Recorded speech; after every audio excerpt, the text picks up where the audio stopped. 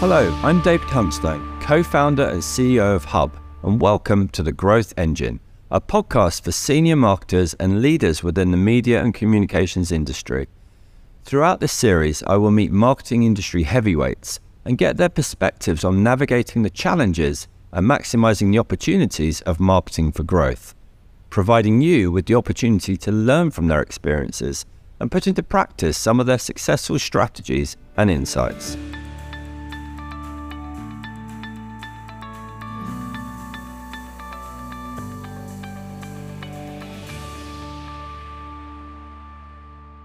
It's been a tough 12 months for both asset managers and investors.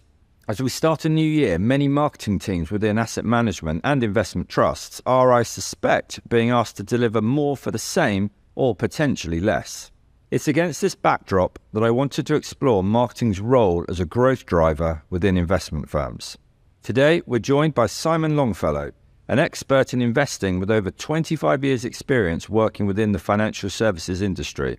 Having spent his career working with globally influential companies from Halifax to Janus Henderson, Simon is now using his years of financial experience to help the asset management industry better communicate with retail investors.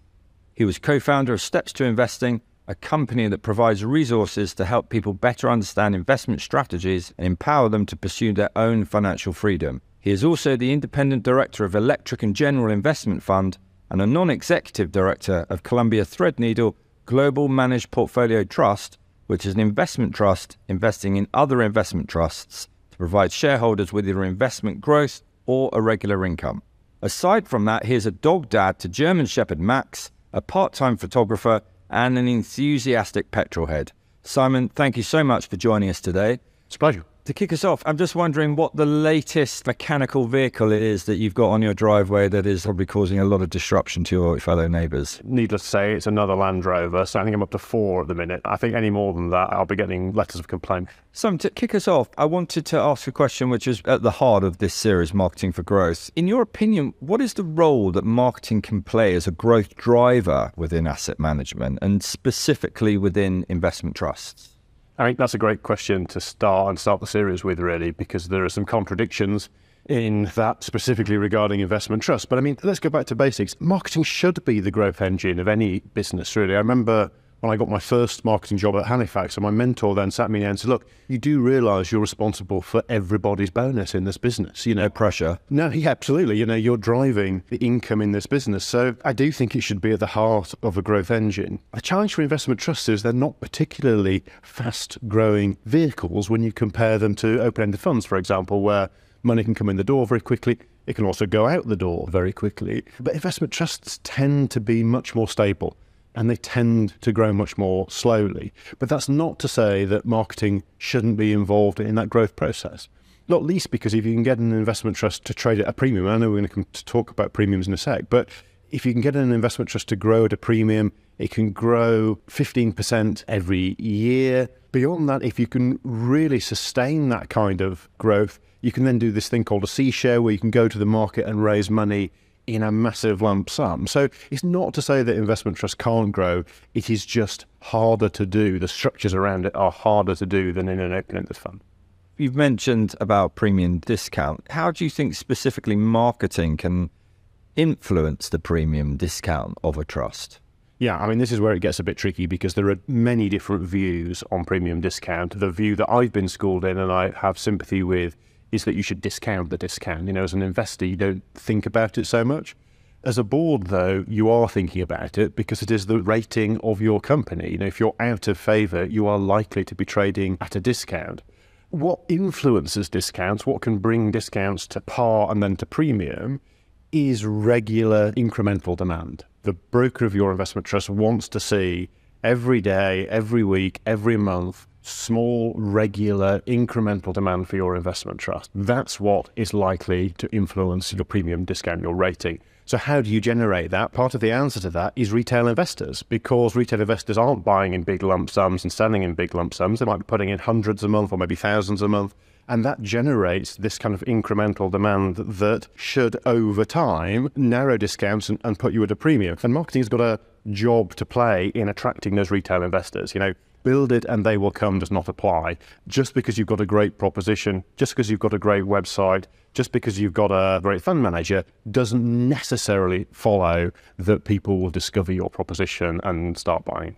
From what I'm hearing there, premium discount as a mechanism is not solely influenced by demand from retail investors. It's a combination demand from retail and professional. Absolutely, and it's all kinds of other stuff too. Let me give you an example. UK smaller companies are structured in such a way that, generally speaking, the sector trades at a discount. So if you're in that sector that's sort of perennially trading a discount, what you're really looking for, I suppose, as a board, is to have your trust rated at a narrower discount than the sector average. Are you performing better than your peers? As you rightly say, that could be a function of demand. It could just be a function of your popularity as an investment proposition as a sector. If UK smaller companies are not in favour currently because of where we are in the economic cycle, then it's unlikely that in that period ever going to break out of that.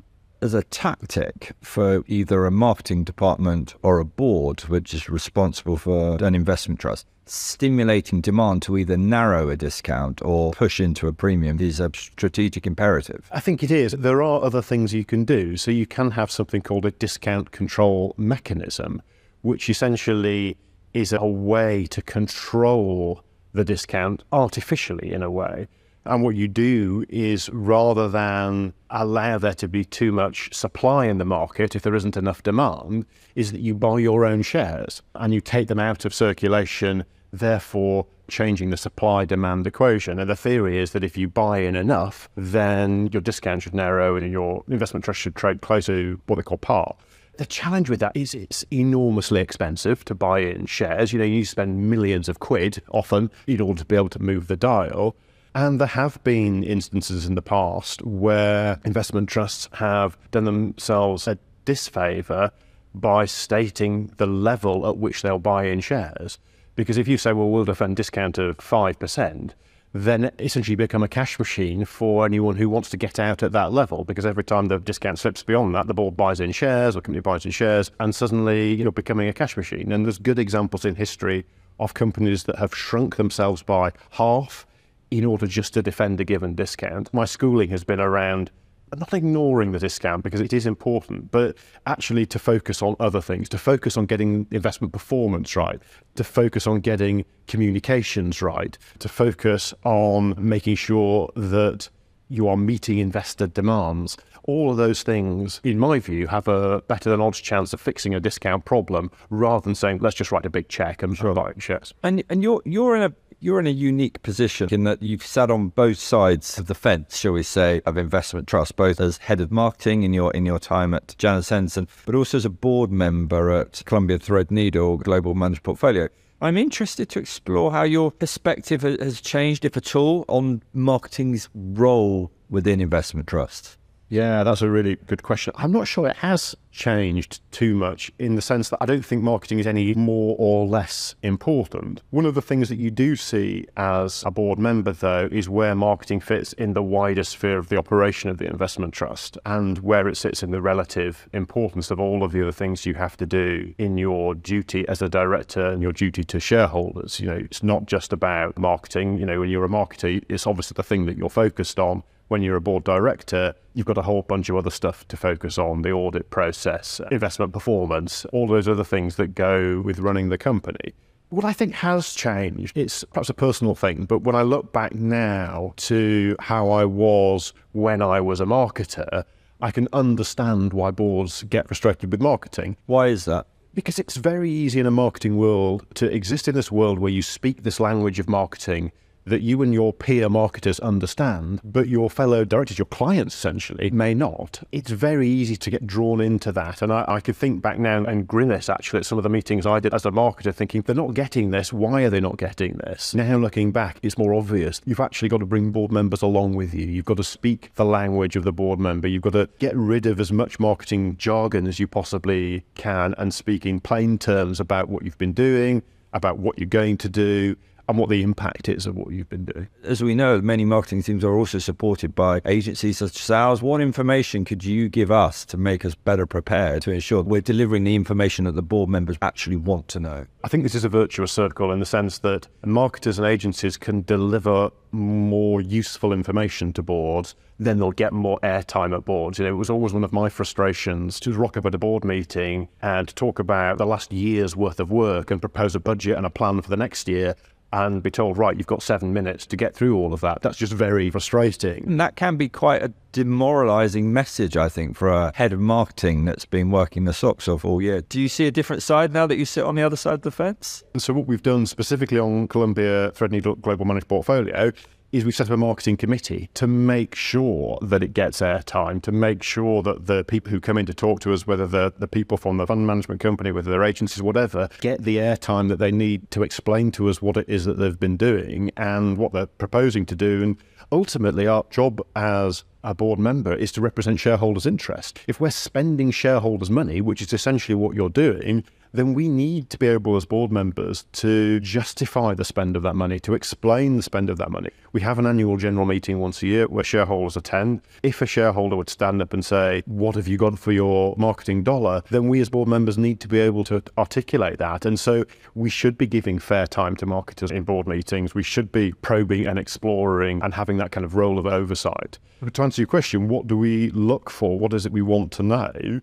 It really is about marketing effectiveness. That's the key, I think, is, we're spending money, what are we getting? And I think that's really tricky because you can't link a pound spend on marketing to David Huntstone buying some shares in a particular trust. That's because of the broken purchase chain. Yes, because it's just not visible to you. So, if you as an investment trust do some advertising, let's say, and you as a retail investor see that advertising and then go off and buy some shares at AJ Bell, for example, that's just invisible to us. And so there is that broken link. But what is important is that the activities that in and of themselves that marketers are doing are performing well. And if that's a webinar, how many people attended the webinar? Who attended the webinar? Were they the right kind of audience? What was the cost per view of that webinar? Have we assessed the individual activity in and of itself, in its own right?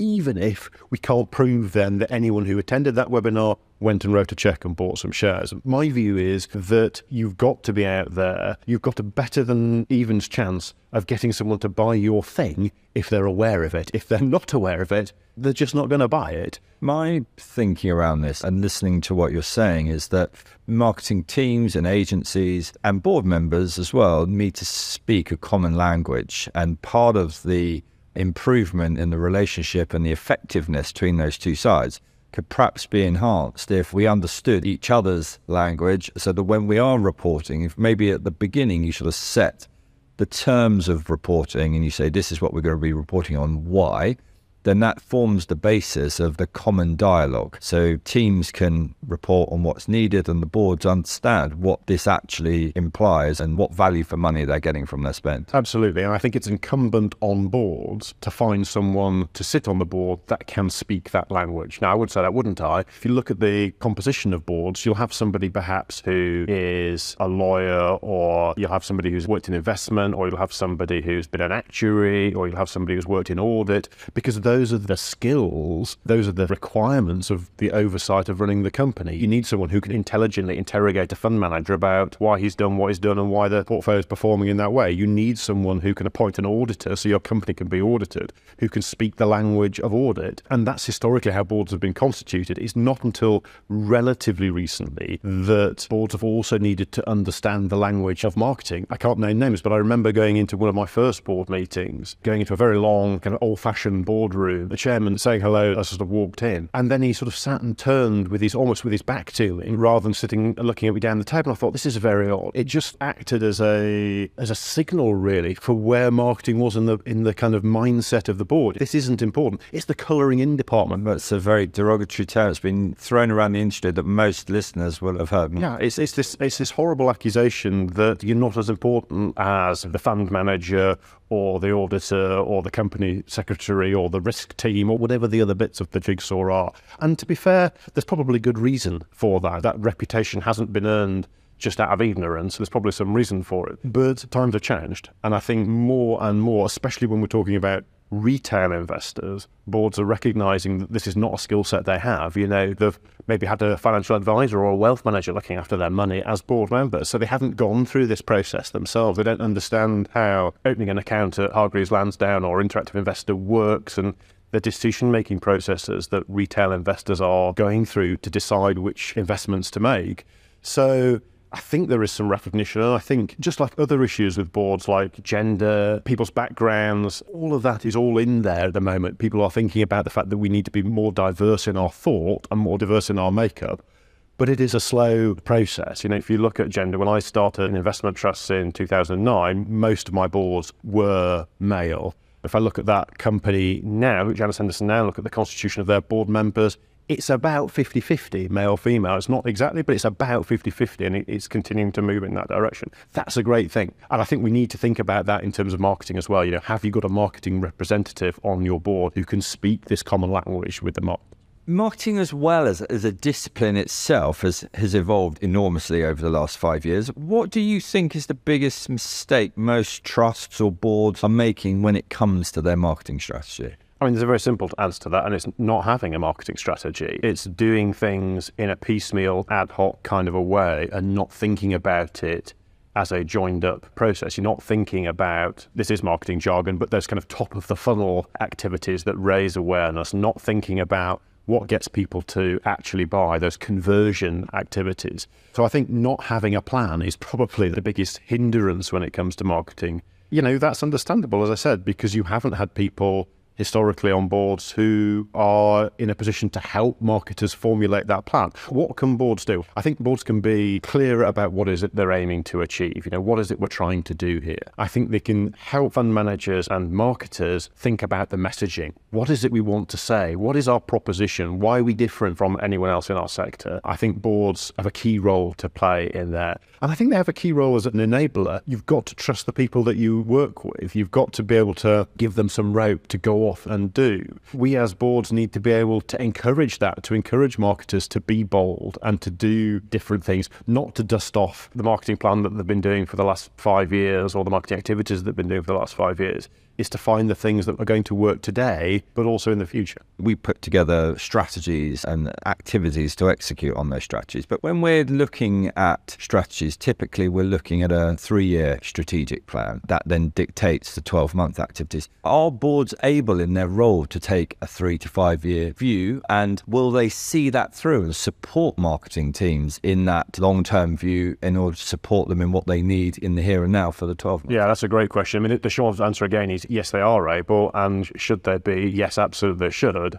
Historically, my experience that boards tend to think in year-long cycle periods. What are we spending this year or even this calendar year, specifically around marketing? I think that's true. So I think it's incumbent on boards and on marketers to push for longer term and not to rush into doing something without knowing your target market, really. I think doing the research bit first, making sure that you understand the people that you want to communicate with, making sure you understand where they hang out, what they read, what influences them, what they look like, what their age is, what their demographics are, all of that sort of stuff. You've got to spend time and ultimately money getting that right and do that from a position of proprietary research. Spend the time and money doing that rather than saying, well, I think it's like this. Should we go out and do, I don't know, some press advertising or some social media, or should we do some Google ads? All of those things might be the right thing to do. They absolutely might be. But I think unless you've spent the time doing the research, understanding content, whether it's advertising, whether it's podcasts, where do those things fit? How effective are they against your target market? Who are the people that we're trying to reach and what do they look like? Then to be honest, you're kind of throwing money away. You've got to do that process and do it properly. You might actually have to speak to some real live investors. I've met many marketers in my career who claim to know who their target market is. And you say to them, well, when did you last meet any of your target market? When did you last have a beer with any of them? When did you last speak to any of them at a function or invite them in for an informal research session or whatever it is? The answer is almost invariably, I can't remember. I don't think that's right. I think you do need to be as close as you can to your customers in order to get the right plan together. To summarise that is do the research in order to identify the insights that are actually going to form a strategy that can work, execute on that strategy, and then presumably measure those results and report those results to the board. Yes, and if that takes 5 years or 3 years because, maybe you're cautious as a board, maybe you've, had some bad experience in marketing in the past, maybe you've spent money that hasn't worked, or maybe you've never done it in the past. You don't have to do all of this in the bat of an eyelid. Investment trusts are long-term investment vehicles. We've been around a long time and we want to be around for a long time in the future. So it doesn't mean that you necessarily have to throw everything at it in the next fortnight in order to solve this problem. That, to me, is almost more enticing, because if you get this right, as we said before at the beginning, it's sticky money. So you get this right and continue to stimulate that demand, then in theory, that's where the growth comes. Well, and this is a really interesting thing. I've been speaking to a fund manager this week about this difference between recruiting new customers, this shiny new thing. Let's get some new people in the door. Let's aim for 25-year-olds versus retaining your existing customers. And any marketing textbook that you read, as you know, will say, spend time keeping your existing customers happy before you spend money trying to recruit new ones. And actually, there are firms out there who prioritize in that way. But I think the temptation as a marketer is to go and do the shiny new thing and to try and get new people in the door, because that's where the kudos is. And actually, I think retention is probably 80% of the job. One of the things that I think prevents boards from thinking longer term is, well, we don't know where we're going to be from a performance perspective. We don't know how the trust is going to perform in 3 to 5 years' time. We know where we would like it to be, but we don't know what the headwinds are. We don't know what the next virus outbreak is going to be. We don't know where inflation is going. But there are always going to be those things happening. And arguably, you ought to be communicating more when the chips are down, when things are hard. To prevent those outflows. Absolutely.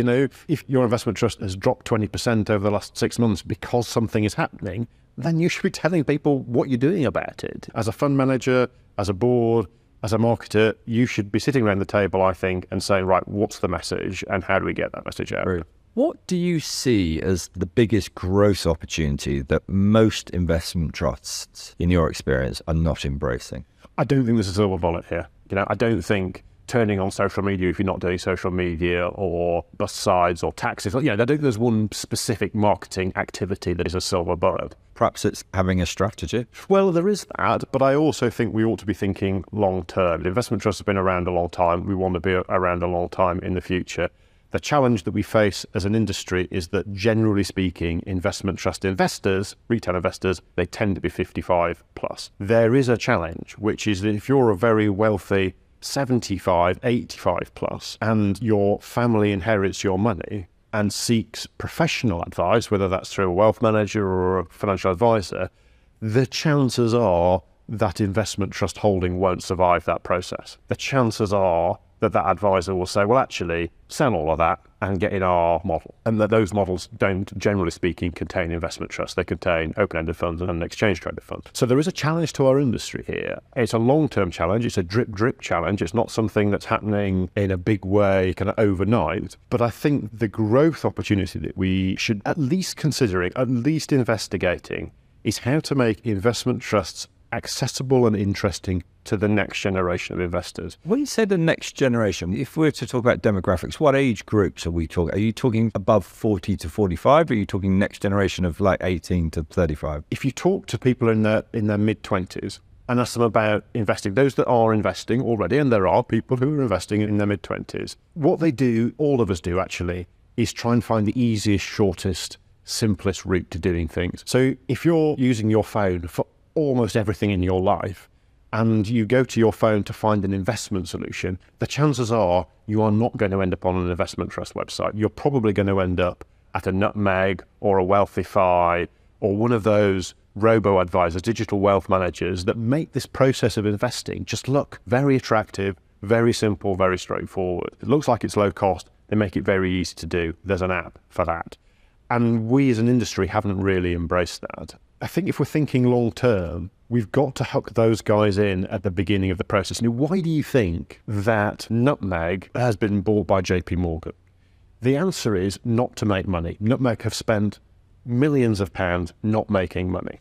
But if JP Morgan can get 25-year-olds to buy Nutmeg and put £100 a month in Nutmeg at 25, by 30 they'll be putting in £500 a month or £1,000 a month. By 45 then, JP Morgan's wider range of investment funds and ETFs. They own that data. They can sell that stuff to those people. It's this kind of cradle to grave strategy that those people are pursuing. And investment trusts don't figure in that. And I think we have to wake up to that fact. So as an industry, we need to be more visible on investors of all age group, their path to purchase, essentially, and better visibility within all stages of that, regardless of where they are. Yes, it's relatively simple and straightforward to open an account with a platform, with a Hargreaves, with an AJ Bell, with an interactive investor, and then you're kind of left to it. Oh, choose from one of our 6,000 funds. Oh, by the way, here's 12,000 equities. Right, okay. Whereas with Nutmakers that use them as an example, here's a dozen portfolios to choose from. And by the way, you're a 1 out of 3 for risk, so you want one of these. Make it easy. It just makes the decision-making process easy. And you've got those people, as I say,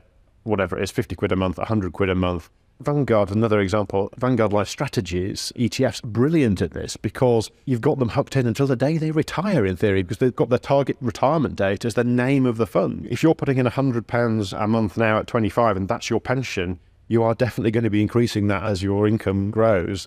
There's an argument that says you only need to make one decision. We don't figure in that. We don't make it that easy. Slight change of tact here with this question. Thinking outside of a single trust, what is the role that marketing can play in helping asset managers win mandates to gain more trust within their stables? Looking at growth from perhaps the house point of view. If you're not growing trusts organically, the other way to do it is to acquire more mandates. Investment trust mandates come up relatively frequently. How frequently? Well, it's not every week, and in the last year there haven't been that many. But prior to COVID, again, it depends on markets and depends on what's happening and how boards are dealing with it. Some boards don't deal with it and just carry on and don't look for a new manager when there are problems. Other boards kind of put their hands up and say, well, actually, we've got a problem. The slight challenge with boards doing that is, of course, is they're essentially turkeys voting for Christmas because not all of those board members will survive the process of a merger with another trust. So there's a self-preservation happening there, I think.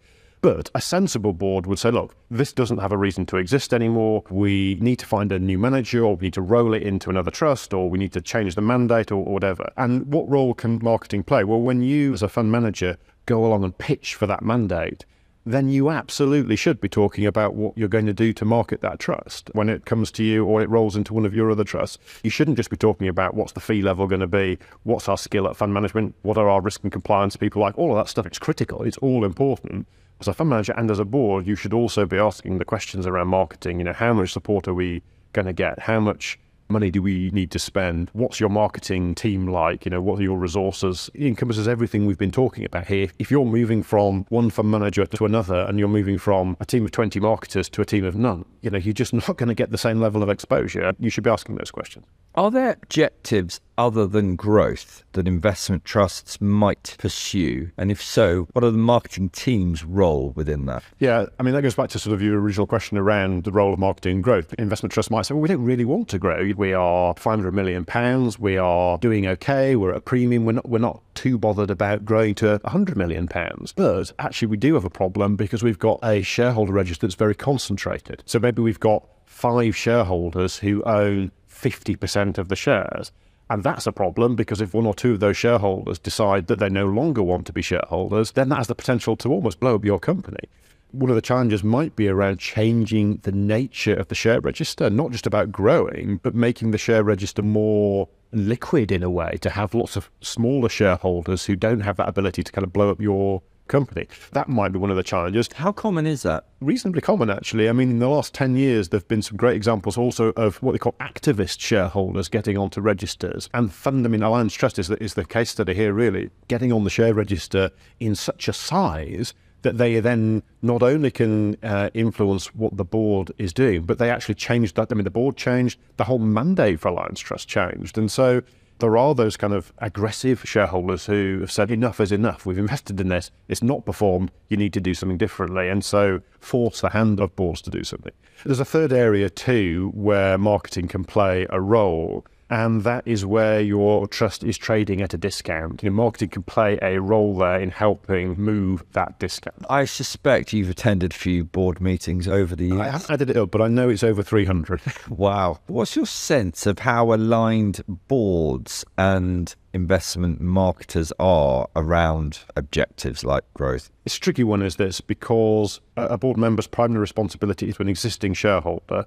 growth is secondary in a way, because if you're a large enough investment trust and your fees are reasonable and there's reasonable liquidity in your portfolio, in other words, people can buy and sell your shares easily enough, then the argument for spending money trying to grow is a kind of tricky one, because if you spend £100,000, £200,000 trying to attract new investors, for every new investor you attract, an existing investor has to sell. If you're not issuing shares, for every buyer there has to be a seller. So what are you actually achieving by buying that money? That's the board's perspective. The marketer's perspective might be, well, we're in a business that gets paid by the size of the investments that we manage. We get paid 65 basis points on every pound that we manage. So the more pounds that we have, the bigger checks that we get.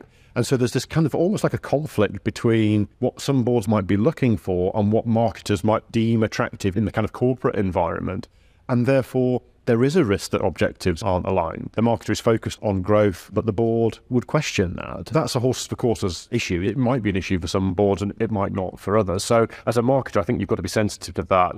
It's not about going into every board meeting with every trust that's in your stable and saying, right, we need to increase the number of shares in issue by 5% this year. So again, growth may not be the right strategy. Identifying what the right strategy is for the individual board or the individual trust or the individual business up front is critical. It is, and that's that conversation you've got to have right up front is, what is it you're trying to achieve here? What is it that you want to do? I suspect that conversation is sometimes not had. I know it's not had because I learned from my experience, which was the corporate entities always focus on growth, bigger is better. Well, hang on a minute, we're a £750 million trust. Why would we want to grow? We're liquid, we're reasonably priced, we compete well, we've got great performance. What's the benefit to our existing shareholders? Conversely, if you're sub 100 million and you're illiquid, the costs of running your company are being shared amongst a very small number of shareholders, then you might be saying, well, actually here, we've either kind of got to grow or die. We need to be bigger to have a reason to exist, or we've got to go down that route of merging with another trust or hanging up our hats and giving the shareholders the money back. A fabulous insight. Time to get out the crystal ball. Looking forward, where do you think investment trust marketing will be in 5 years' time? I think this unique perspective that you have, I'm interested to get your thoughts on that. Where I think it will be and where I kind of like it to be are probably two different things. I think in 5 years' time, we probably won't be that different from where we are now. We are not at the bleeding edge in this space of marketing, I don't think. So we're not trying out new technologies every day. We're not inventing new ways of doing marketing every day. But I do think that over time, we as marketers need to embrace some of those. We need to test some of those things out. It goes back to the point I was making about dusting off last year's marketing plan. I think that's an error. But if you've got a plan that works and it's driving traffic into your website, if that's an objective, or it's driving investors, or it's people are listening to your podcast, absolutely fantastic. There's no logic in stopping doing that. But what I would say, and I've tried to do this in my career as a marketer, is spend 80-90% of the money doing what you know will drive a result. Spend the other 10 or 20 as if you're never going to get a return. Take that risk, take a chance, because you might discover something that is really interesting and that investors really engage with, that investors find helpful and useful, and that moves the game forward. Simon, thank you so much for joining us today on our podcast. Thank you. 3 key takeaways that I've learned from the conversation today. 1, marketing should be the growth engine of any business. As Simon's business mentor at Halifax said, remember, you are driving income into the business. 2, don't overcomplicate marketing terminology when dealing with the C-suite, or if you're working in investment trusts, when working with the board. As with any industry, we have our jargon. Keep to a common language between specialities within the business. And 3, don't be guilty of not having a proper marketing strategy. Remember, objectives first, then strategy, and finally tactics to execute on the strategy. Please subscribe wherever you get podcasts from and follow us on LinkedIn for regular updates. If you'd like to hear more from us, sign up to our mailing list via hubagency.co.uk. And if you want to find out more about our services, discuss a project or brief, then you can contact me at david@hubagency.co.uk.